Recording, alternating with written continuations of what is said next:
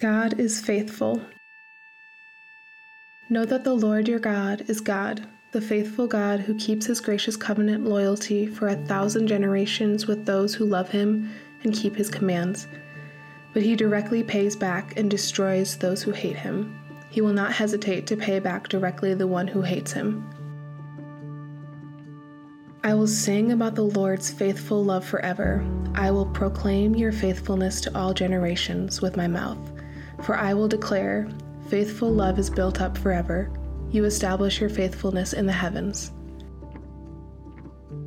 Yet I call this to mind, and therefore I have hope. Because of the Lord's faithful love, we do not perish, for his mercies never end. They are new every morning. Great is your faithfulness.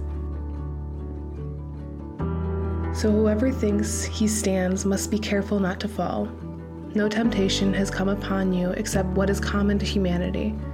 But God is faithful. He will not allow you to be tempted beyond what you are able. But with the temptation, he will also provide a way out so that you may be able to bear it. If we confess our sins, he is faithful and righteous to forgive us our sins and to cleanse us from all unrighteousness. 1 Minute with the Bible is brought to you by the Christian Standard Bible.